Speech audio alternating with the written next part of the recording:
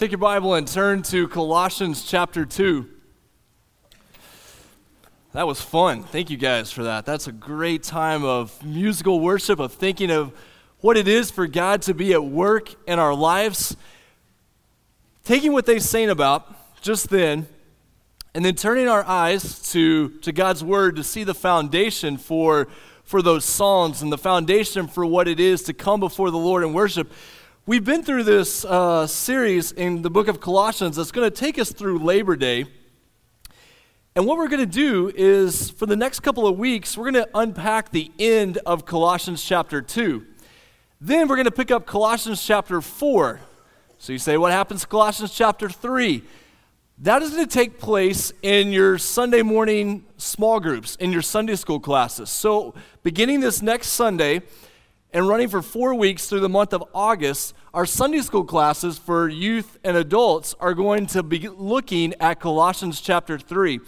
If you've been looking for an opportunity to step into a group on Sunday morning, if you've been here for a few weeks or a few months and you're looking for the next place to connect, trying to find out, is God leading me to be a part of this?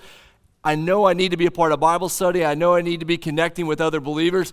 This is a perfect opportunity to do that this coming Sunday. We're going to be starting that 4-week Sunday school series in Colossians chapter 3, and that study will complement what we're doing on Sunday morning in this time in the worship gathering, looking at Colossians chapter 2. And so as a church family, we're going to be able to start the school year on the same page, saying, God, what do you want to say to our church? What do you want to say to my family, to my heart through this book, through this portion of Scripture?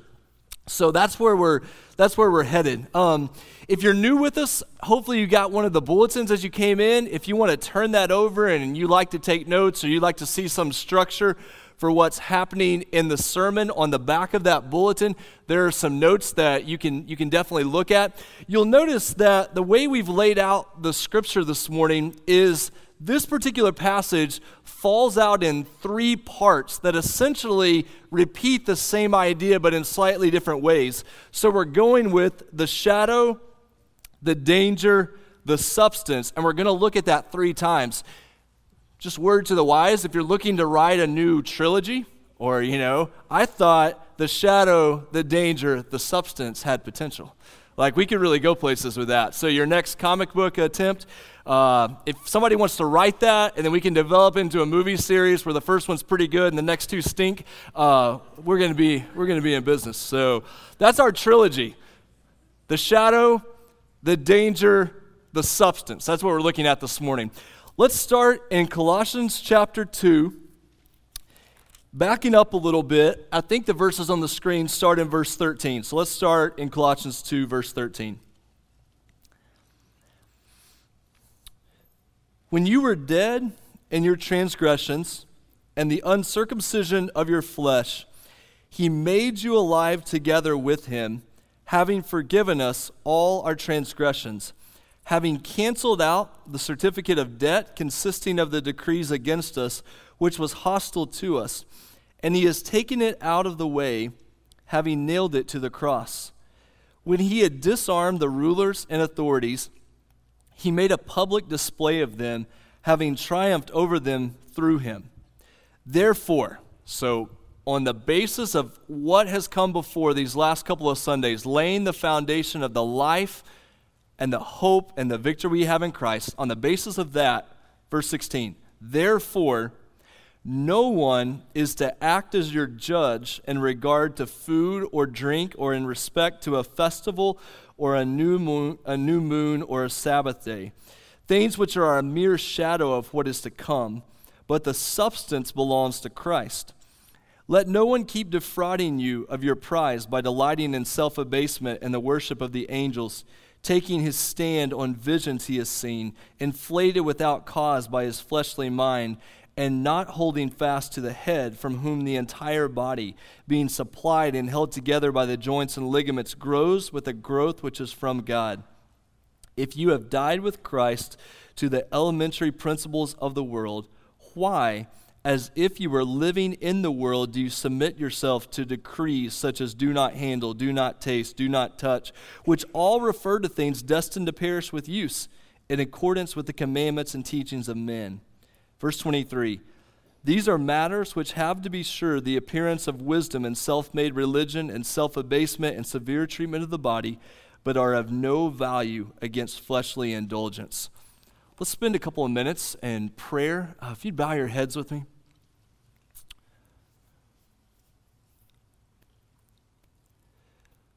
Before we can really get the core of what Paul is saying in these verses, we need to make sure we have that foundation of what it means for Christ to be all in all, for what it means for Christ to be fully God, to have come and completely defeated sin and death, to have overcome all of the powers, all of the shame, all of the fear, all of the guilt that we face. We never know everything that people are bringing into a room like this, but I pray right now that you would submit your heart and your mind to the Lord, that you would choose this day what you will base your life on, where your strength and hope will come from, and that you'll see in a fresh way what it means for that strength and hope to come only from Christ, that we would not give ourselves to anything other than Him, because only He is able and only He is worthy. God, prepare our hearts to understand this passage and then to know how you're calling us to respond. That at the end of this passage, as we sing together, as we pray together, Father, that you would draw us to yourself. And we pray this in Jesus' name. Amen. Okay, so trying to set the stage for what's going on in 16 through 23 here. Imagine this situation, and I think it'll help you better understand. So imagine that you're a missionary that has been sent to some sort of native people. Don't think of a bad colonial idea, but just think about someone who has good news in Christ, and you've been sent to a group of people where they constantly live in fear of the spirits. They constantly live in fear of the things of the world. They give worship to the creation without any idea of what it is to know the Creator. So we're drawn to all these things, and you go in with what we would call the message of the good news of Jesus Christ, the gospel, that we are separated from God, not because we're supposed to work our ways to Him, but because of our rebellion against Him. But He has made a way for us to be made new, to be made alive. And that came through Jesus Christ. And the people that you go to with this message, they hear grace, and they hear peace, and they hear victory, and they hear hope, and they say, I will turn from my sin, and I will give myself completely to Jesus Christ. And they do that. And God begins to transform their lives, begins to transform their community. But in comes someone who says, that's really good. That's good that you turned to Christ. Oh, but there's so much more that you don't know yet.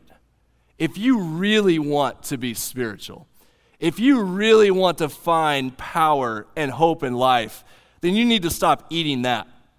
And you need to wear this. And you need to do this on this day. And you need to move beyond, because that's all good that you turn to Christ, but there's so much more. There's so much more power. There's so much more to experience. There's so much more to gain. That's good that you have Christ, but you need to do this, not do this, fear this, go to this, and then you'll really find spiritual power, spiritual hope. If you're the person who came in and preached the gospel of Jesus Christ and said, only through Christ are you able to be made right with God and you will find true life, and someone comes in and begins to say, Christ is okay, but there's something more, you have to come back at that, don't you? You have to say, no, don't go beyond Christ. He is superior. He is sufficient. He is all you need. And that's what Paul is doing in Colossians. Everything up to this point, we've tried to lay this foundation about who Christ is and what He means for our life and for the world and for all the cosmos. And now what Paul is going to do is he's going to say, here's what you have to be careful about. Here's the danger you're going to face. In every one of these, we're going to see a danger, And then we're going to see the answer of Christ to that danger. Look in verse 16. We're going to start there in verse 16. Paul says, therefore, on the basis of all of this good news that I've given you about the hope and the life and the victory you have in Christ, therefore, no one is to act as your judge in regard to food or drink or in respect to a festival or a new moon or a Sabbath day, things which are a mere shadow of what is to come. So what these people were doing is they were being drawn into these things that Paul says are a mere shadow. This idea of a shadow, there's a couple of ways to understand it, and I think there's one that's very preferable over the other. One way to understand this is Philosophy 101, so Plato's famous analogy of the cave, this idea that there is a shadow and then there's what's real, there's the idea, there's the good, but we only see a shadow of that, but we're trying to attain the idea or the real or the good. There's that concept, and this concept was something Paul was probably aware of. It was something that was part of ancient thought in many ways, but I don't think that that's what Paul is doing here with the concept of shadow. I think shadow here is more the idea of foreshadowing something. The shadow is the promise that points to a fulfillment to come. So all of these things right here, the food, the drink, the festival, the new moon, the Sabbath day, are reflections of what we would see in the Old Testament. There's certain reflections of Jewish practice and Jewish thought, and they're shadows, meaning they're not bad, but their purpose was to foreshadow, was to promise, was to point forward to something to come, the one who would be the fulfillment, the one who would be the substance, which was Christ. And so they've moved ahead to Christ, and now they're being drawn back into these shadows. And this isn't just a matter of you have a smartphone and you go backward to a flip phone. That might be good. This is not the idea that I'm trying to live in the past while everybody else is living in the future. It's not that idea. It's more the idea of you're married and you're acting like you're dating. It's that idea that you have taken a new reality and you've tried to go back to a former time, a former way of life. And Paul says those things, they were a shadow of the one who was to come, which is Christ. And when you have Christ, why would you ever go back to that shadow? Why would you ever go back to that past tradition? But there's a pull here, and the pull comes with this idea that someone would act as your judge. Now, when we think about the idea of judging someone else, we live in a culture where the worst sin imaginable in our culture is that you would judge somebody. I mean, teenagers use this idea of not judging. It's seeped into adult culture. The worst thing you could do in 21st century America, it seems, is judge someone. And you think about these verses from Matthew chapter 7 where it says, judge not lest you be judged. Or you think about the passage of scripture in Romans chapter 2 where Paul is addressing the people who are judging others but are failing to look at their own lives. Hear me out on this idea of judging. It is not wrong to make judgments. It's not wrong to be discerning. In fact, scripture many times calls us to do that. What scripture condemns is judging from a prideful perspective, and scripture condemns judging based on something other than Christ. So you live in a culture, I live in a culture where nobody should judge anybody else. What people mean by that oftentimes is you can't tell me what to do, this is not your business, live in your own world, I'll do my thing, you do your thing. Well, Scripture doesn't talk about that. Scripture, in fact, says we're supposed to speak into people's lives. We need someone to speak into my life. I need to make judgments about the world around me. Where we go wrong is if we do that in a prideful way that sets myself above someone else, or what is being addressed here in Colossians 2 is you're making judgments about someone based on something other than Christ. If we're not careful, we'll judge in favor of someone who's a good citizen, eats what we eat, drinks what we drink, does the things that we consider good, but doesn't want anything to do with Christ. But we'll judge in favor of that person because they seem to fulfill all the ideas that we consider to be good. But we'll judge against the person who maybe doesn't dress like us, maybe doesn't act like us all the time, doesn't follow our traditions, doesn't follow some of the rules that we lay down, but they've thrown themselves completely on Christ. We'll find ourselves judging against that person because they don't match our idea of values or traditions or things in the past. And Paul is saying, oh, be so careful there. Be so careful that you would judge someone on a basis other than faith in Christ. That is the only foundation for where life is found. Sometimes if we're not careful, we find ourselves in church life, especially those like myself that have grown up in church life, we find ourselves equating Christianity with Victorian values or with mid-20th century ways of living as a Christian. And what we do in that process is we risk substituting past traditions for holding on to Christ. And Paul is saying no one should act as your judge on any basis other than Christ. So you're saying, Owen, people can do whatever they want as long as they believe in Christ, just do whatever you want? No, that's not the case. That's why we have Colossians chapter 3. That's why you go to Sunday school next week. That's why you see the work that Christ does in our life. I'm not saying someone just does whatever they want. I'm saying that faith in Christ transforms us in a way that goes beyond past traditions. The Pharisee and the prodigal both need Christ. The one who lives a reckless life, who is prone to rebellion, you know who you are, who's lived a prodigal life, you throw yourself completely on Christ. The one who is prone to judge, who is prone to gossip, who is prone to always find fault with others, I know who I am, the Pharisee, you throw yourself completely on Christ. The only hope we have is found in Christ. Don't go back. Don't set your sights on the shadows. Don't set your hope on past traditions. Give yourself fully to Christ. He is the substance. He is the one who is able to fully provide life. Okay, so that's the idea. Shadow, there's a danger with that shadow, and then there's a substance that brings true life. Look at the next set of verses. Paul's going to do this, but just in a slightly different way. Verse 18. Let no one keep defrauding you of your prize by delighting in self-abasement and the worship of the angels, taking his stand on visions he has seen, inflated without cause by his fleshly mind, and not holding fast to the head, from whom the entire body, being supplied and held together by the joints and ligaments, grows with a growth which is from God. In this situation, the shadow is a little bit different.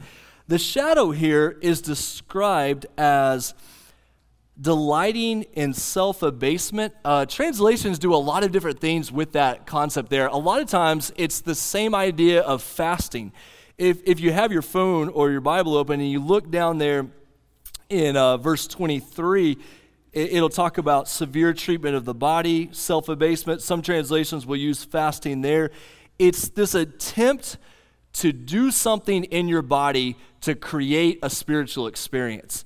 And then there's a phrase that's really difficult to know what to do with. In verse 18, it talks about the worship of angels. There's two possibilities, and frankly, scholars are split down the middle on this, and it's hard to know which one to go with. I'll tell you which one I think is right, but it's hard to know.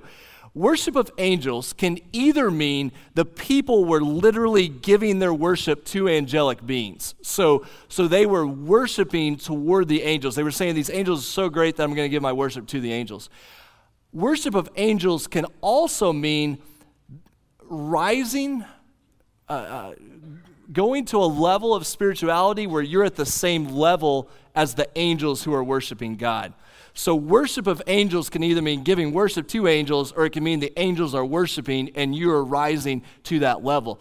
In fact, it's probably that second option. What Paul is dealing with here are people who were obsessed with having a spiritual experience where they saw themselves rising to the level of the angels.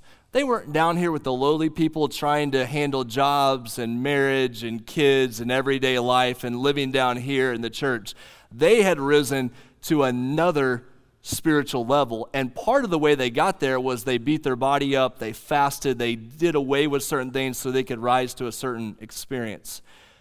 You know the danger that comes with that, right? Without even looking at your paper, it's pride.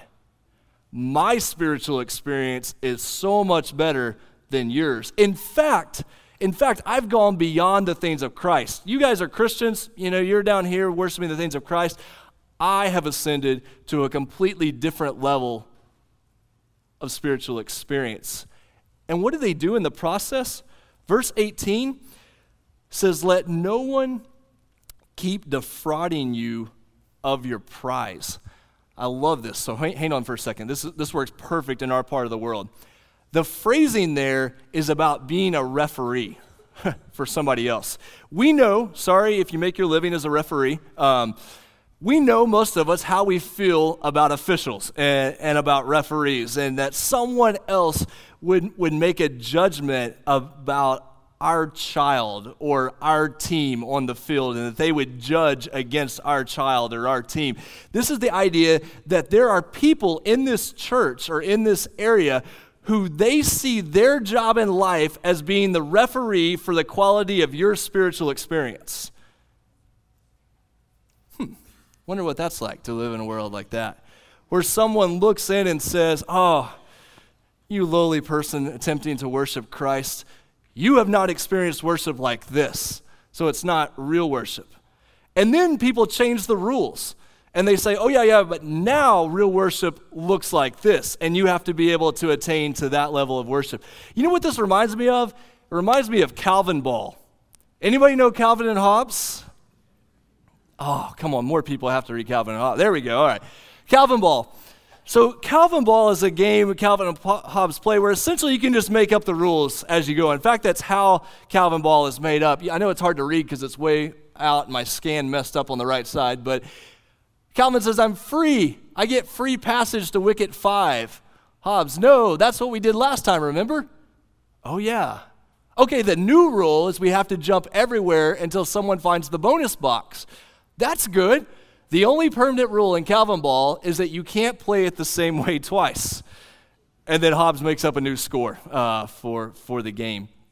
If we're not careful, religion starts to work like this, where people are always changing the rules about what true worship looks like. They're always raising the bar saying, "Oh yeah, if you really worship God, it would look like this, it would feel like this, it would result in this."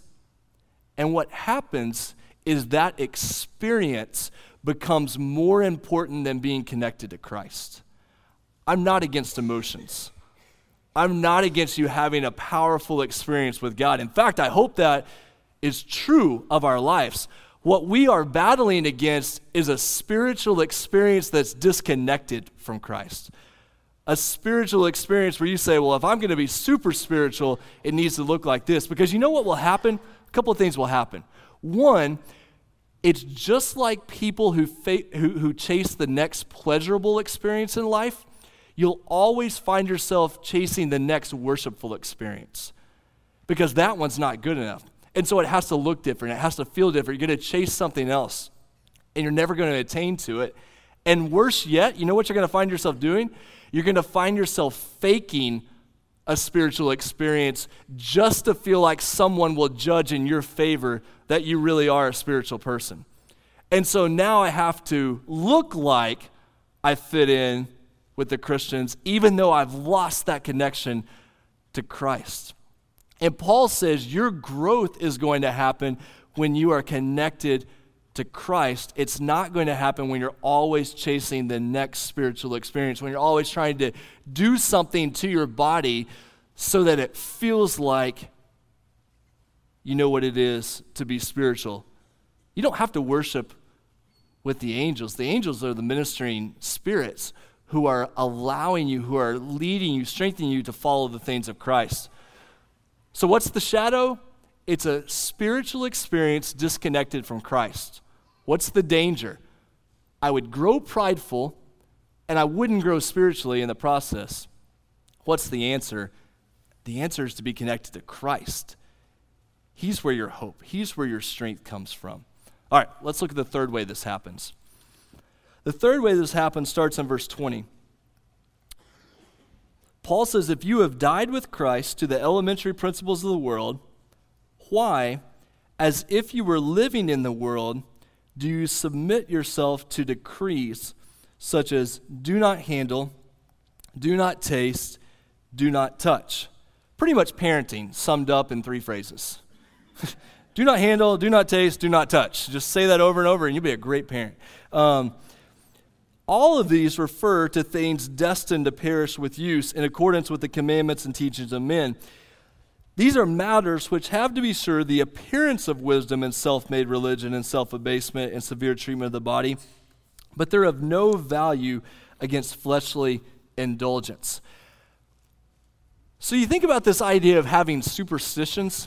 You don't have to share your superstitions with other people, but there's a good chance we have superstitions in our life. When I played baseball, I would do everything possible not to touch the chalk line on third base or first base line. Like when you're running from the dugout to the field, you jumped, you leaped over the chalk line not to touch that. Why? I don't know. But in my mind, if I touched the chalk on the way to the field, it was going to be a bad inning. I had this crazy little substance there had spiritual power over me because I felt like if I did X, then Y was going to happen. That's dumb, obviously, but don't miss the way that we can live in fear and live under the power of something that is just part of creation, that's just part of the world. People live in fear of all kinds of things that in reality have no power over our lives. How do we know that? Because Christ has defeated all of those powers. He is the one in victory. He is the one in authority. Something of this world can never have spiritual power over you because of the hope that we have in Christ. And here's why Paul is so angry and fed up at this point. Because he says if you go back to those things, you have re-enslaved yourself to something that you were set free of in Christ. So you have made yourself a slave again to X, Y, and Z when X, Y, and Z were completely defeated through Christ on the cross and through the resurrection. Don't go back there. Don't submit to these rules. What's wrong with the rules? Don't we need rules? Yeah, hang on. We're going to get to Colossians 3 in Sunday school. There are things that guide our lives. What's wrong with these rules right here? There are three things wrong with these rules. Number one, these aren't in your notes. This would be if you wanted to write these down. What's wrong with these rules here? The first is they were destined to perish. Paul says there that these all refer in verse 22 to things destined to perish. They're not going to last. You're giving yourself to something that's never going to last. Matthew 5, Jesus deals with this in the Sermon on the Mount. One of our students who shared a testimony after Falls Creek talked about learning not to give themselves to things that are not going to last. Give yourself to something that is eternal, that really matters. That's what Paul is so frustrated with. Why would you set yourself under a rule that's temporary, something that's just of this world? The second thing wrong with the rules is they come from men. God has revealed to us what it looks like to live for Him. We want to be obedient to that. You don't need your neighbor to come in and play Calvin ball with you and add another rule that has nothing to do with the things of God. The danger here is that these rules are completely disconnected from the message that Christ taught. They're coming in and adding traditions, adding rules on top of what Christ had already taken care of. The next reason these rules are so bad is they have no value in holiness, or if you want to use the $100 word, sanctification. They have no value. These rules that were given here, don't handle, don't taste, don't touch. Do you know what happens when you tell a child, don't handle, don't taste, don't touch? Oh yeah, they handle, taste, and touch. What happens when you tell an adult, don't handle, taste, or touch? Well, the red button is right there. How do you not touch the red button? Like, these rules that are given don't do anything to sanctify us. They don't do anything to drive us to holiness. If anything, they drive us more within ourselves. Okay, watch me. I won't handle, I won't taste. If you're a rule follower, all rules do is they make you feel better about yourself. If you struggle with rules, all rules do here are make you feel worse about yourself.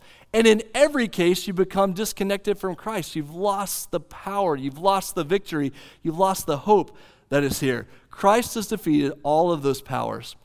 Look at this, this quote up on the screen. I want us to think about this just for a minute. This quote, wherever authentic, joyful confidence in Christ diminishes, regulations are brought in to preserve what the power of Christ once created.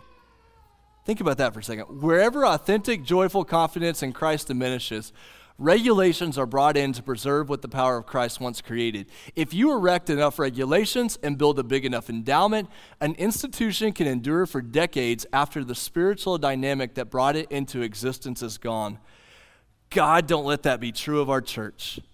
Did you know that a church can continue to exist for many years, for many decades, apart from the power of Christ because it's been set up as an institution that continues to go ahead, and what's missing is powerful, joyful, deep confidence in the sufficiency of Christ.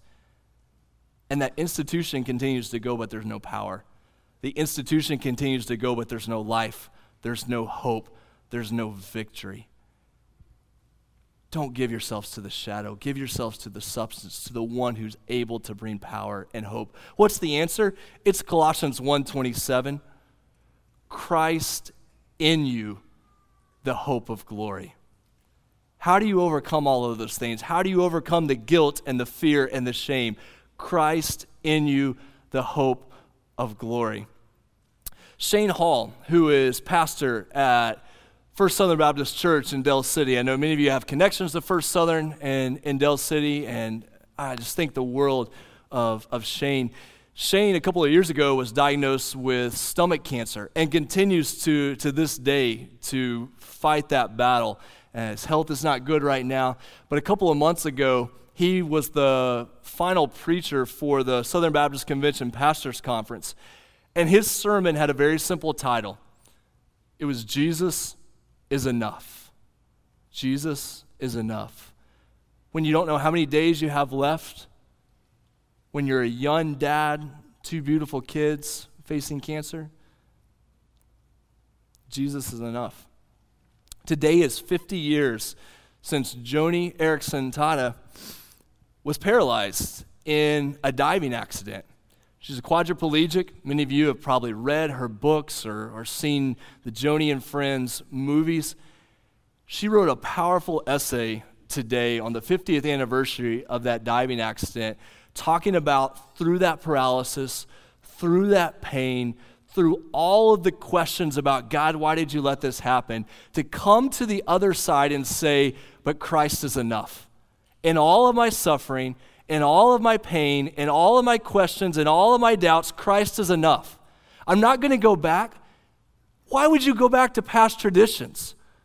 Why would you pursue a spiritual experience? Why would you let someone else make up a rule for you when you have Christ? When you're in those moments of pain and despair, what good's a past tradition? What good is a spiritual experience? What good is a human rule based on worldly powers when you're in the midst of brokenness and pain? Turn to Christ. He is enough. If you're here this morning and you're trying to work out life on your own, please stop. You're not going to be able to. If you're trying to hold on to the church's traditions and rules, I'm sorry. We're going to let you down. In fact, they shouldn't have been there. If we pointed you to anything other than Christ, we've gone the wrong way. He is our hope. He is our strength. He is our victory. We're going to stand in just a moment and we're going to sing about that. But if you need to recommit yourself to Him, if you need to say, you know what, I've doubted, I've made up questions, I've held myself back, but I need Christ, Now's your opportunity to respond to that. Would you bow your head with me at this time? While we're singing this song in just a moment, there's going to be some folks here at the front who would want to pray with you. This may be a time that you just need to sit there and have a moment of prayer yourself. If you are seeking the things of God, but you're trying to do it by chasing a spiritual experience, or you're trying to do it by conforming to human rules, give yourself to Christ. Here's what he's not going to do. He's not going to just let you continue living life the way you want to. There's going to be a transformation, but it's going to be a transformation he does, not one that you do on your own power, your own strength. He is sufficient. He is superior. He brings life and victory and hope. Let's give him praise right now. In Jesus' name.